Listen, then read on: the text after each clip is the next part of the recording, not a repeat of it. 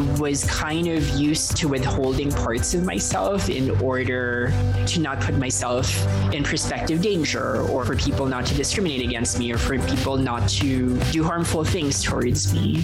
I knew that I had to do things for my self-protection in order for me to be able to function in that environment.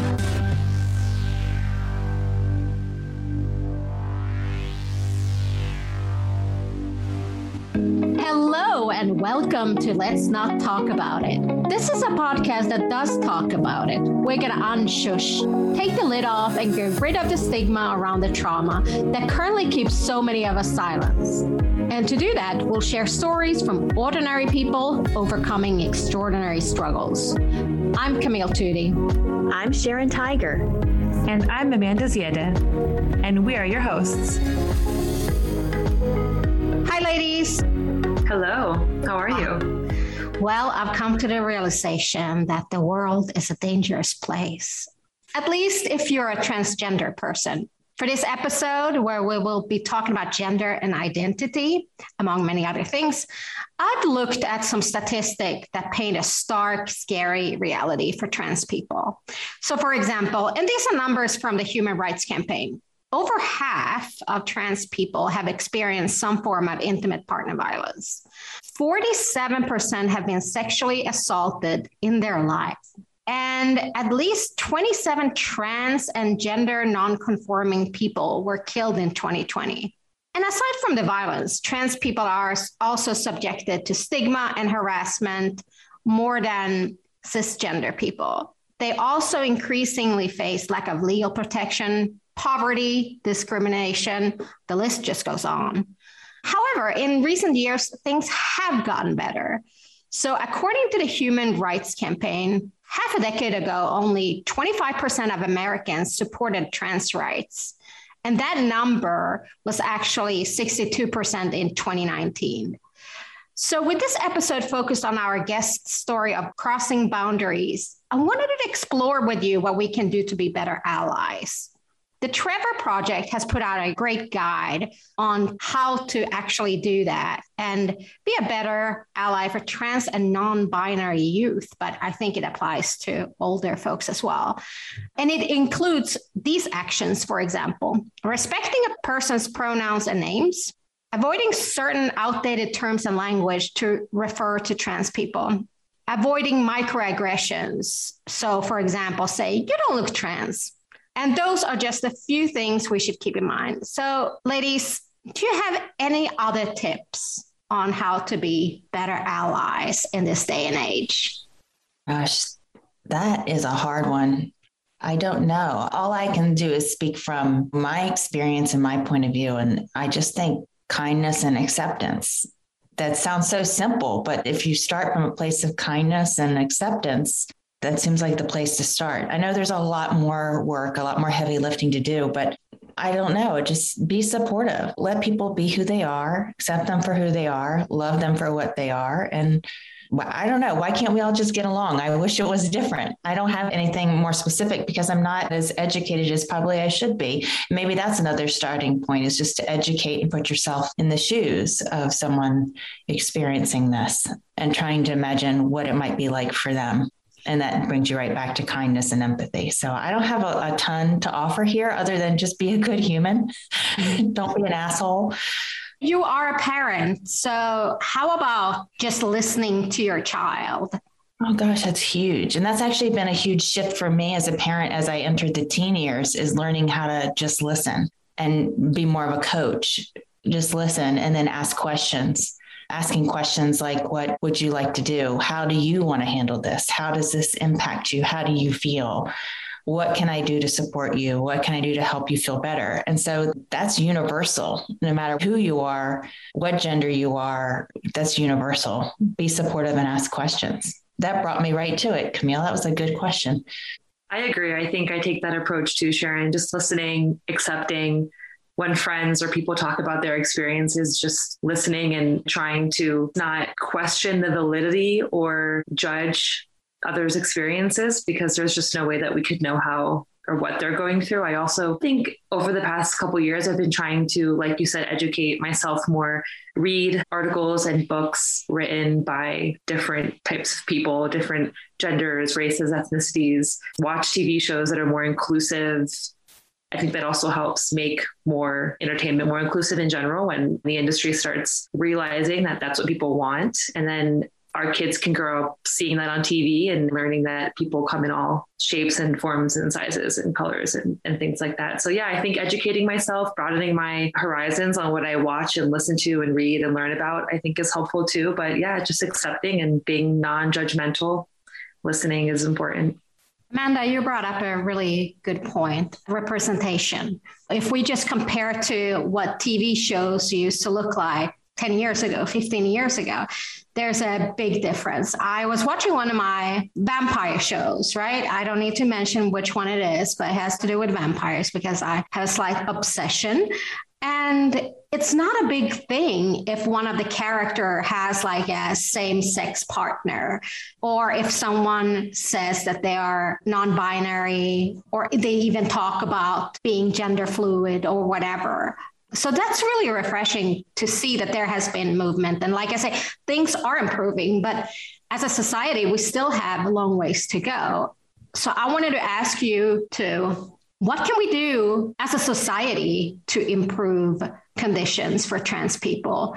I mean, it starts really about making sure that everyone has the same rights. And there are certain lawmakers that have been restricting rights for trans people. So that's so infuriating. I was doing my research today ahead of another episode, and that's when I came across, and actually it was something I just learned. I can imagine if I was transgender, I would be much more on the up and up about this legislation. But as I was doing my research, I came across it, and I think I was really shocked. I was really shocked that people still are there, stuck in that place, putting down walls that are basic human rights. It's pretty unimaginable. I mean, we're still talking about the bathrooms and trans people, and it's been going on for years. It's ridiculous, but that is something that is near and dear to certain lawmakers' hearts, and it's just really discouraging. Not just the bathrooms, Camille. The laws that I was reading today was about medical care. Yeah. It's about denying medical care. I'm just, what the hell? Really? Yeah, it's really systemic, which I think is the hardest part too, because as a society, there are so many things that we need to like rethink about. I mean, like you said, the laws are written a certain way. Society norms have been ingrained in us a certain way, and to change them seems like this huge overhaul because it's been like this for so long. So I think it starts with, yeah, like you guys said, I mean, lawmakers, I don't know, pushing for just simple equality. And that does not mean a girl's bathroom and a boy's bathroom, right, anymore. So I think the problem is that it's so systemic. It takes real foundational changes. No, the thing that resonates with me, and then I promise I can't help it. When we get on a topic, as we talk about it, I get more passionate about it. The thing that resonates with me across all these subjects, all the things we talk about, is that we all have the same beating heart. Like we all have the same beating heart inside of us. So why are we so focused on the outward appearance of people when inside we're all the same? We all have the same needs. We have the same need to be heard, need to be valued and cared for. Why we can't focus on what we have in common versus what we have that's different. It's perplexing to me. Yeah, I mean, you summed it up nicely. So with that said, let's get to our next guest. An award-winning author, artist, and journalist with degrees from both Cornell and Harvard, Meredith Talusan story actually has humble beginnings. She grew up in a small rural village in the Philippines where she was born an albino boy. As the only light-skinned and light-haired child for miles and miles, who also happened to like other boys, Meredith was used to being and feeling different. At 15, Meredith immigrated to the U.S. She soon realized other people assumed from her looks she was an able-bodied, native-born American. That deepened her sense of cognitive dissonance and spurred her to further reflect on gender, identity, and even privilege. After getting a scholarship to Harvard, Meredith found herself navigating issues around race, class, sexuality, and her place within the gay community. But a drag show would change the trajectory of her story and illuminate a path toward her true self and further enlightenment. Stick around. After our conversation with Meredith, we'll be talking with licensed psychotherapist Dr. Akua Boatin, who'll give her expert insight and advice. And now, here's our chat with Meredith. Meredith, you're an award-winning author, artist, and journalist, and a Harvard, Cornell, and California College of the Arts graduate. But your story and your journey really begins with a boy who was an albino growing up in the Philippines. Take us back to your childhood. It's so strange to think about, and even I find it really difficult to recall my childhood without the sense of cognitive dissonance for myself, because I did grow up in a rural Philippine village called Talaksan in a province called Bulacan in the Philippines, which my early childhood was spent mostly playing outdoors in the shade when I can, because as you mentioned, I'm albino. So I learned very early on that spending a lot of time in the sun was not a good idea. And I was only light-haired, light-skinned child that I knew growing up, and everybody around me had dark hair. Do you remember your first memory of realizing you were different? I don't necessarily know if it's my first memory of realizing I was different, but I remember my grandmother, who is my paternal grandmother, was pretty much the darkest person in my family because my paternal grandfather was light-skinned. And I remember suckling on my grandmother's breast because my mother wasn't there and my grandmother took pity on me. I remember being that close to her, both physically and emotionally, that even though we were family, even though we were as close to each other as we could possibly be, that I was radically different from her. There's a term for it in the Philippines, sunchild. What does that mean? Yeah, in the Philippines, albino kids are called anak araw, which does mean sunchild. And sometimes that is also applied to light-skinned children of Filipino mothers who white fathers, but were raised in the Philippines. And that's just what albino kids in the Philippines are called, which made me feel there were enough of us around that there was a term for us. I grew up in the provinces until I was 6, and my parents were living in Manila because they were in college.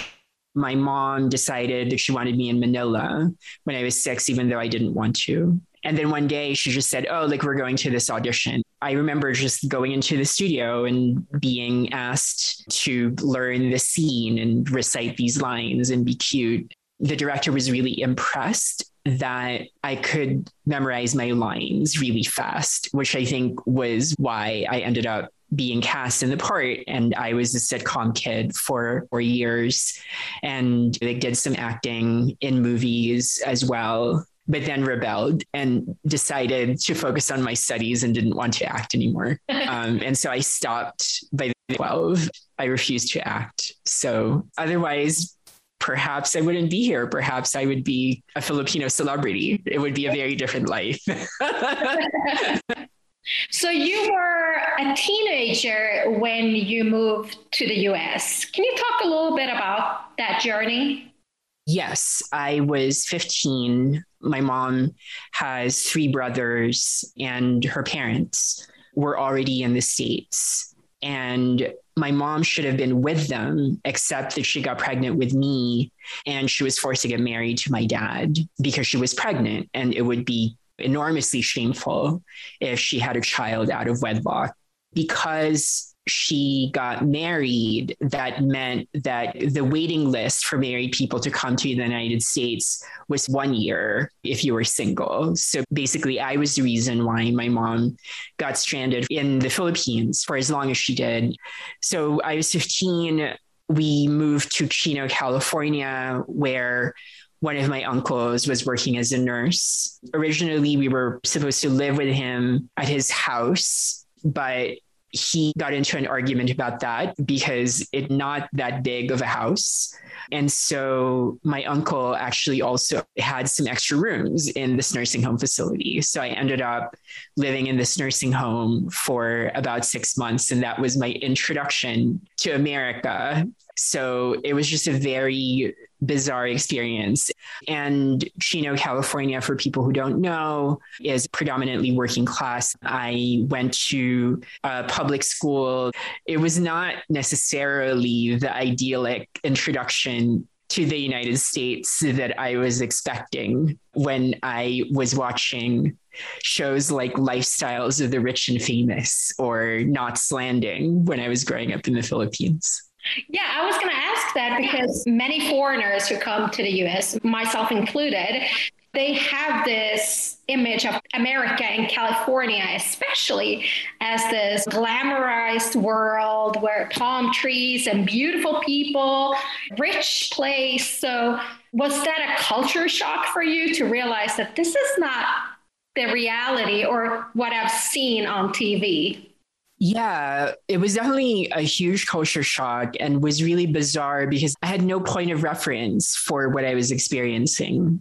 My life was like in Southern California, in part because of the fact that everything that I saw in the Philippines had been filtered through the lens of American colonialism, right? So shows that portrayed a glamorous version of America were portrayed. The American military were the people who set up the Philippine education system. So I only read white authors in English and was not at all familiar with Cesar Chavez. I was not familiar with Martin Luther King and civil rights. I was not familiar with poverty or race. I was not even aware that Latino, Latinx people existed. I wasn't aware that I would be classified as an Asian American. When you started school here in America, did you feel like you were out of place or it was a strange kind of thing to be almost thrown into? Yes, I was absolutely out of place in school. I came from a conservative Catholic school in the Philippines. So I was very shocked my first day of school when I saw people kissing and wearing what I considered to be borderline swimwear. The first time that I raised my hand, I stood up beside my desk in order to answer. And the teacher said, "We don't do that here. You know, like you can sit on your desk, you know, you can sit." Yeah. So it was a big culture shock. Did you feel as different in the States as you first have a feeling different in the Philippines based on your appearance, or was that not a factor when you moved to the country? It was really fascinating because pretty much all my life, people in the Philippines have said that I belonged in America. And people in the Philippines have always predicted you're going to be with people who look like you. So it's just going to be easier because nobody's going to recognize that you're Filipino, right? And the really odd thing was like, I didn't completely believe that really, but also B, it was a very strange thing to be true, right? Like for me to land and for people to think that I'm white until I started talking. So for a while, probably for the first year or so of me being in the States, I had people say, "Oh, like, you know, like, where are you from? Are you from Europe? Are you from Finland?" In fact, Finland or Ireland were the two guesses. And then I would say, "No, like, I'm Filipino." By my second or third year in America, people usually thought of me as a native born American until I said something or there was a reference that I didn't understand. And then they would be very confused. Or I would use an idiomatic expression incorrectly, especially for a high school student at the time. There were indications, but people had to be sensitive to that for them to understand that I wasn't white. How did that feel like as a young adult, still finding themselves and trying to figure out who you are just as a person in general? How did it feel not being able to be completely honest because of the way that people perceived or treated you afterwards? I was kind of used to withholding parts of myself in order to not put myself in prospective danger, or for people not to discriminate against me, or for people not to do harmful things towards me. I knew that I had to do things for my self-protection in order for me to be able to function in that environment.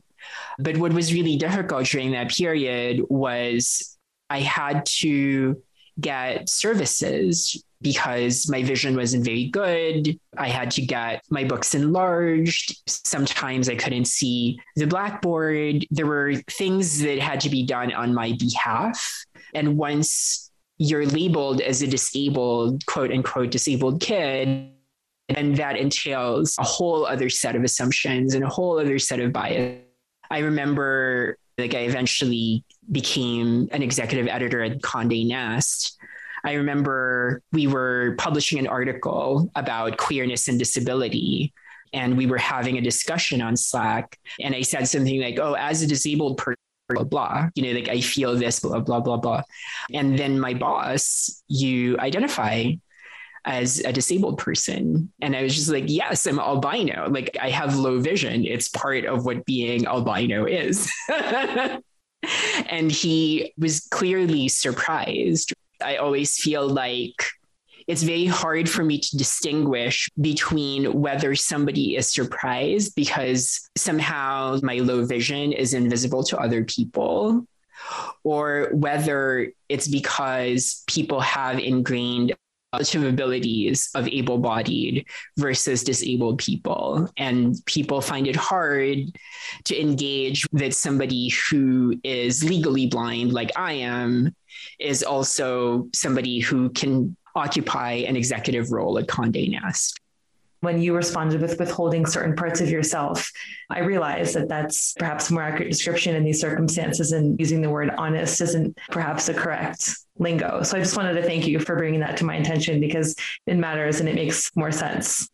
Seeing all of this terminology, I actually just was talking to another albino person, and she asked me, oh, how do you describe yourself? And I said, I say, Meredith and blah, blah, blah, blah, and I'm albino. And it's interesting that you don't call yourself a person with albinism, because that has become more common, because that you're albino or you're an albino implies that people are reducing your identity to that one trait. And I just said, well, if I made my adjectives longer, my bio would just be all of my identities. But it's possible that I can say person of trans experience with albinism who is a first generation immigrant. How it's all of a sudden many, many more words long. One of the big issues that I've written about is just the fact that everybody is embodied in their transness differently, right? And for me, in terms of my experience of my transness, I experienced myself as a boy, right? But at the same time, what's really odd is that in the Philippines, the default term for a child is child. And those words, girl, actually don't exist in Tagalog, because in Tagalog, what's important is that the kid is a kid. It's not important what their gender is, right? And that's true for a bunch of other terms in Tagalog, including nephew and niece, one word that is gender neutral, and there are no gendered pronouns. It's so interesting. And then add to the complexity You came out when you got to Harvard, right? Mm-hmm. And there's a scene early in your memoir that talks about that first drag show that you went to. And you, for the first time, were wearing women's clothing. And there is like all these wonderful descriptions of the fabric, how it felt on your body, things like that. Dressing as a woman for the first time certainly had an enormous impact on my life, because before that, it's interesting just because in the Philippines, third gender people are more socially accepted in many ways than they are in the US. But the thing was that they were always perceived, even though they had a social place, they were always perceived as frivolous. You can't take them seriously. They're entertainers, they're florists, they cut your hair, et cetera, et cetera. They are socially accepted, but understood to be inferior. And I was this kid who was at the top of my class, who took myself very seriously, who didn't know what I was going to do with my life, but it was going to be something professional and, and worthy of my talents, et cetera, right? I had these visions of grandeur for myself, as one does. And so I just never felt like dressing as a woman was any part of that. And when I was aware of this thing that I couldn't help, which was that I was a boy attracted to other boys. But then I got to Harvard, where I was at Harvard. This is Harvard. This is the place that everybody says is the place that any person who wants to be a serious person in life is. And then men dress up as women and women dress up as men, like once a year over dinner. And you are expected to be part of this tradition. And so I just did it. And then as soon as I did it, as soon as I put on a dress and makeup, people perceived me as a cisgender white woman because I was of average height and build, what is considered normal for a cisgender white to be embodied, which would not have been true at all had people identified me as Asian. Because whenever I'm in the Philippines, when people figure out that I'm not white and that I'm actually an albino, usually quick to also figure out that I am trans, because people in the Philippines are sensitive to those in ways that people in the States are not. How did it feel to be perceived as a cisgender white woman? It was really bizarre, very strange at first in those brief moments in college. And then when I transitioned a few years later, 3 or 4 years later, one of the reasons why it's strange is that even though I know that other people perceive me as white, I will never perceive myself as white. It's this very weird paradox. There are times when I do things, like you just did this thing that you identify more with white woman culture than with Filipino culture. So then I'm just like, oh, wait, like you're definitely acquiring traits that are more typical of white people. But on a day-to-day basis, my internal dialogue, the voice that is speaking to myself, is the voice of a Filipino person in America, especially back then. Like I also became aware that people not only perceive me as a woman, but that they perceive me as an attractive woman. And then as a gay man, I was like waifish, thin, puny kind of person. Like I only needed to dress in women's clothes. And I was this glamorous, waifish model, like young woman with straight blonde hair and et cetera, right? And I definitely was very caught up for a significant period of time with the fact that I was fitting into this mold for people that corresponded to the ideal of beauty, because I was naive. And I didn't know that everybody would also think that I am no longer smart or that they could take advantage of me, because I didn't know any better at the time.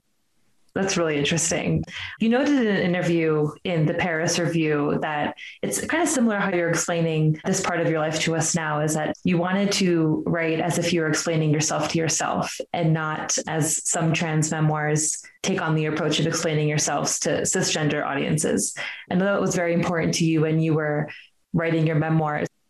Yeah, I think by the time that I started writing Fairest in earnest, which was winter of 2018, I had already been in media. I'm a very prolific writer. I had written scores, so many articles explaining various aspects of trans identity to cis audiences. Like, I had been a columnist for The Guardian in which I had to explain Caitlyn Jenner. I had to explain Rachel Dolezal, thousands of comments. I had been a staff writer at BuzzFeed. Everything that I was writing about is essentially explaining trans people to a broad cis-dominated audience.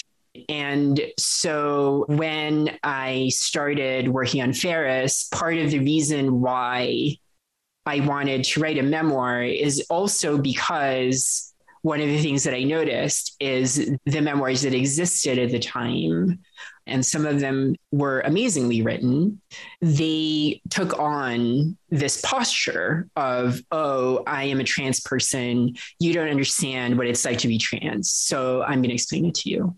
And I just felt that to be deeply, deeply unfair because of the fact that prior to my journalism career, I was a literary scholar, partly probably because of the fact that a good part of my work was in French. And in France, there's very little distinction. There's much distinction between memoir and fiction. Both genres are thought of as in the same way. It was just not a consideration for me that I would write from the perspective of somebody who is explaining. That for me, it's never any kind of explicitly political text, even when there's politics implied in anything that you write.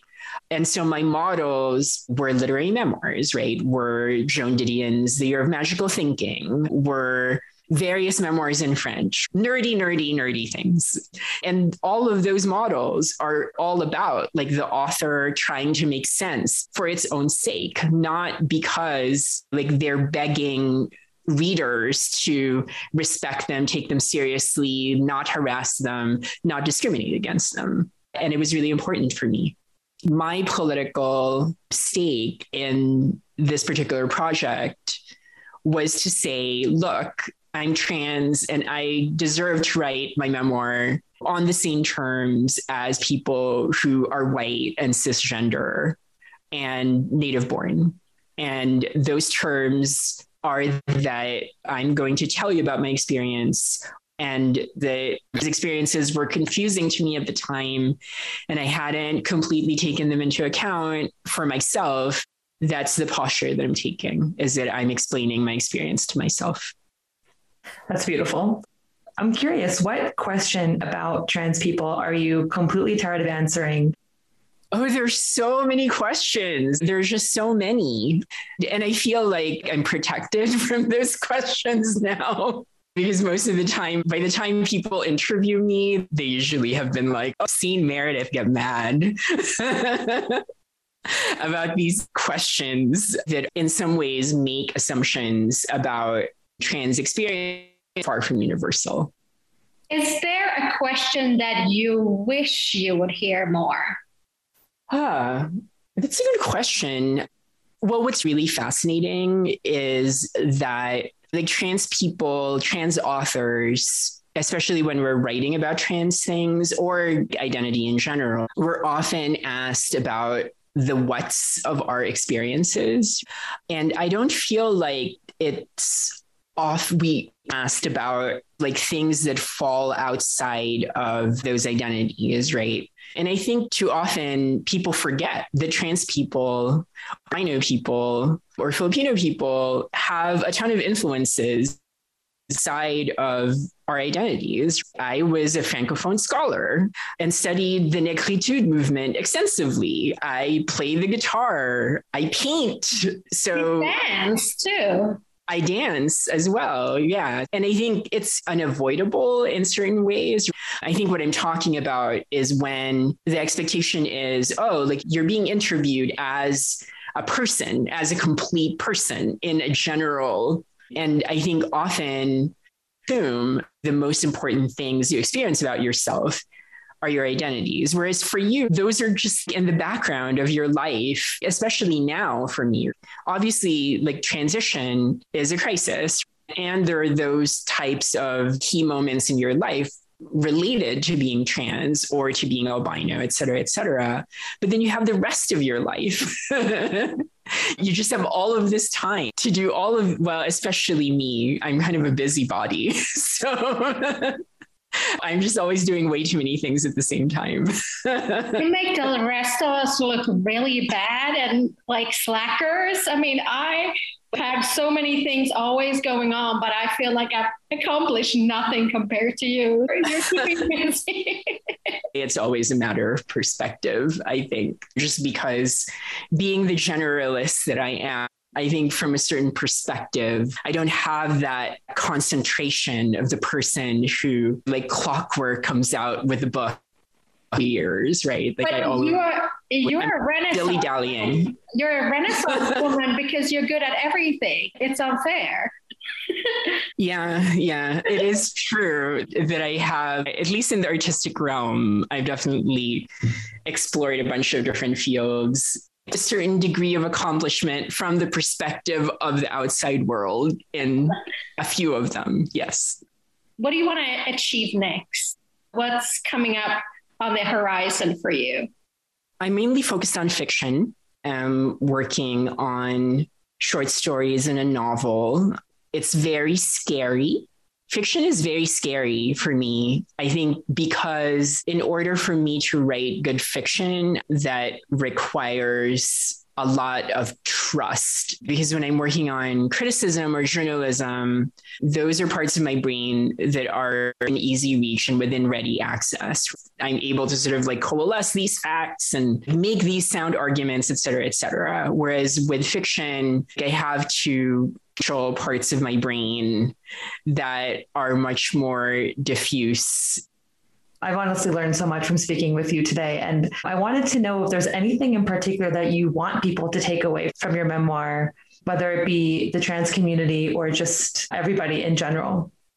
I don't have anything specific necessarily that I want people to take from my memoir, except that it is a memoir about me and not about any of the demographics that I belong to. Perfect. Well, thank you so much. We are so grateful that you were willing to share your story with us. It's been really amazing speaking with you. Thank you for supporting our podcast and for sharing. And one more thing, where can people find you online? My website is mtolucin.com. So it's just my first initial and last name.com. Meredith's story is one of transcendence and transformation, but also about being unapologetically you. Her journey is so unique, yet touches on so many important and relatable aspects of humanity, like race, gender, sexuality, and self-acceptance. We thank her for sharing her story. Next, we'll talk with our expert who will offer information and context around trauma. Our expert has never met Meredith, and this isn't meant to diagnose and treat, but to help us understand trauma better. Hi, Dr. Button. Welcome to the podcast again. This is the very last episode of this season, so I wanted to thank you for your participation. I've learned so much from you, and it's been such a pleasure working with you. Oh, well, thank you. Thank you so much, Camilla. I think every time I dive into some of this material, it just reminds me of the resilience of human beings and our ability to recover and thrive in the midst of really tough circumstances. So it's been great to hear stories and to bear witness. And is there a way our audience can reach you if they would love to work with you, or if they want to read or watch any of the other content that you've created? You can find me most all social media handles I am on as Akua K. Boateng, AKUA KBOATENG. That's on Instagram, Twitter, Facebook. Also, my website is akuakboateng.com. And if you reach out to me in any one of those areas, I will reach back out to you. My email is info@akuakboateng.com as well. So let's get to Meredith's story, and it's one about transformation and transcendence. Can you talk a little bit about how these events can shape a person's psychological state of mind? Well, just those two words, I think, are really powerful, right? Transformation and transcendence. When we think about transformation, it's really about identity formation, starting in one state of mind and moving to the other. Oftentimes, you navigate lots of pain, growth, evolution in order to become a fully developed identity. And that identity is often evolving. Transcendence is how we make meaning in life, what allows us to thrive and have the motivation to move forward. And so Meredith's story really is about one of transformation and transcendence in trying to identify what authentic identity most fully represents what she really desired and continues to desire. And so psychologically, it really is lots of processing what feels authentic based on intuition, based on social cues, based on even pain can be revelatory for a person that is searching for that meaning that they need in life. And one thing I thought was really interesting about Meredith's story is that she's so multifaceted. There were so many different pieces to her. She wasn't just at first an albino boy. She wasn't just a gay man. She wasn't just a trans woman. It was all these puzzle pieces to kind of fit together to create this really, really multifaceted, multidimensional person. And some would even say maybe multiple identities, right? That throughout her experience, depending on what season of life you met this person, you would find that their identity was really evolving based on what support Meredith had, based on the people in her life that were able to provide safe space to discover, and then also get into what it looks like to have awareness of what is possible and what your identity most closely resembles as far as language. So as that language developed for Meredith, I think so did her identity. Yeah, I love that. Meredith talked a lot about cognitive dissonance. What does it really mean, and how could that affect the person? Cognitive dissonance really just refers to the stress of contradictory beliefs, or the space between two beliefs that are equally compelling, right? And so there's a stress around that because we seek consistency in life. We seek cohesion in our values, our attitudes, our worldview. And when there are conflicting ideas that we hold, there's a stress around that because we're not in harmony. We're not in harmony with the most important things to us, which guide us, our values and our beliefs. The risk here is that while we are often, as humans, trying to minimize uncertainty and risk, cognitive dissonance has a higher propensity for anxiety and discomfort. And so someone that might be in this conflictual state has a higher stress level. They may have insomnia. They may even drop into depression as a result of not having that sense of harmony and consistency internally. And so there are a lot of things that really affect a person that has this level of stress for a long amount of time. First as a gay man and then as a trans woman. Meredith mentioned how she was used to withholding parts of herself so she wouldn't put herself in danger or be discriminated against. And I know that that's a really common challenge for either gay folks or trans folks. But what does that do psychologically to a person? When we think about, especially in this case, when we think about the psychology of not being your true self is what I can call it. It looks like fragmentation. Fragmentation is when you have to live in the state of a false self or multiple selves, or not being able to be accepted for who you truly are. There's a lot of self-hatred that can happen. Lack of trust, lack of intimacy with people, right? If I have to conceal parts of myself, I can't fully be known. I can't fully be seen. So intimacy is compromised. I can't trust a person with my full self. And so these things become really valuable, especially when a person is developing, because you're trying to integrate and find out who you are. And if those parts of you don't come together because they're concealed, you have a fragmented self. You have a false sense of self, loss of authenticity, and a loss of true communion with your society and community.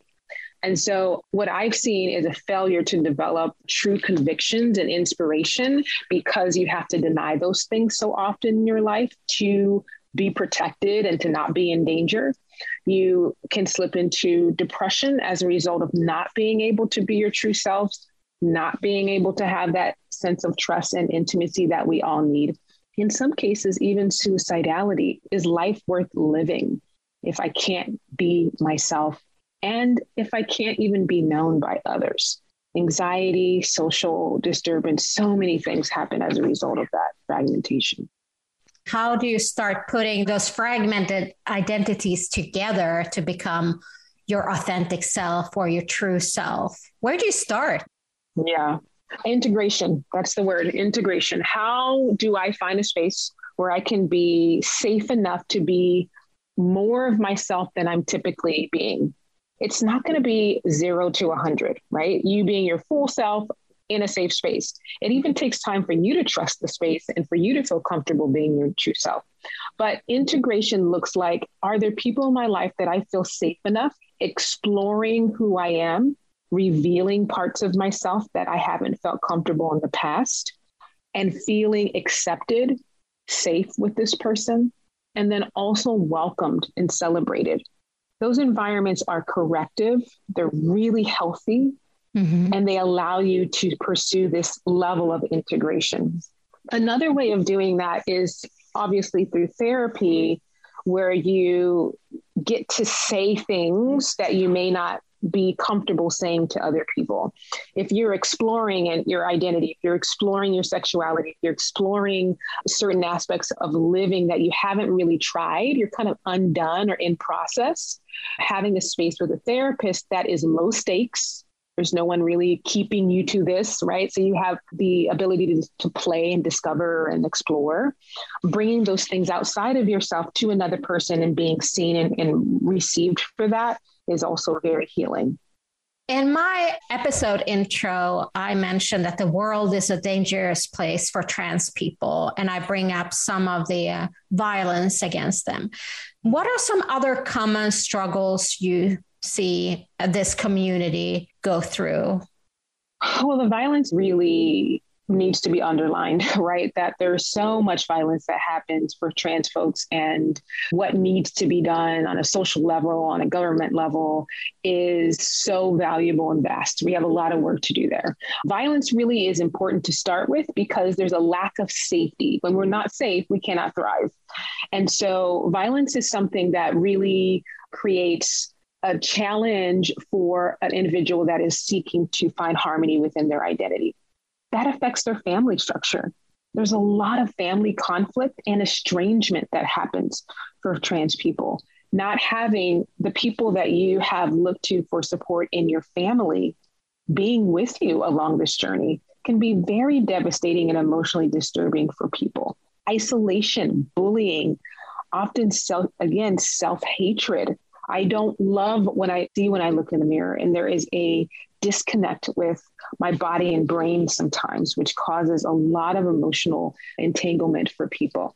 These struggles are really related to social stigma, not being accepted in society and pushed to the fringes of society makes living just very difficult emotionally. And isolation and loneliness is one of the larger epidemics that we've experienced in this nation and abroad. Trans folks just feel that in a deeper way. When Meredith talked about identity, she said transition is a crisis. So how can an ally or a therapist help someone going through a transition? Educate yourself about the process. Educate yourself about the emotional process, the physical process, the economic process, the social process. The more you educate yourself, the more that you can come alongside in the way that a person that's transitioning needs you to, not in the way that you feel that you need to. Language is important. Appropriateness is important. And so education allows you to do that. Secondly, show up and support through safety. Creating a space where a person can fully be themselves. They might be going through physical transformation. They might be going through emotional transformation, and a non-judgmental, unbiased, positive regard space is invaluable for a person going through transition. And so if you feel like you can't do that, don't make the space available. If you feel like you can and fully support a person, maybe you're a good ally and a therapist that can support a person in this process. Also, it's important to not only be an ally in private, but being an ally in public. That's something that I have really talked a lot about recently. Even in our field of psychology, it is often that we're doing much of our work privately, but we may not do that publicly. And so in assisting your client that is going through transition or as a trans person, it's valuable and helpful. Publicly creating social impact is a larger way of helping and supporting. And a person that you're working with really can see that as a value to them when they see you publicly also creating social and community impact as well. If you are a friend, if you are a family member, it's important to remind a person going through transition that they are still loved, seen, valued, and known. And also you are open to the evolution of what that might look like in the future. The love doesn't wane, it doesn't change, but your willingness to learn anew as they are is open and available to them. Yeah, that's beautifully said. Thank you for that, Dr. Boateng. I loved having you as the expert this season, and I wish you all the luck in the future. Thank you, Camille. Thank you for your persistence and your heart, which is really at the center of this entire podcast and this movement. Your empathy and compassion is felt through every episode and everything that you've done. And so we thank you. Well, thank you. Hey, thank you for listening to this episode of Let's Not Talk About It, a podcast dedicated to normalizing discussions of trauma. Tell us what you'd like us to not talk about next. Email us at hello@letsnottalkaboutit.com and we'll keep your name and email confidential. Want to help us break the silence and normalize talking about trauma? You can. Here's how. Like, share, and follow us on social. Share your feedback using the hashtag #unshush. Subscribe, rate, and review our podcast so others can discover it too. That's all from us. Here's something a lot of people don't talk about. You've got what it takes to survive and thrive. Keep up the good work. We believe in you, and let's talk about it.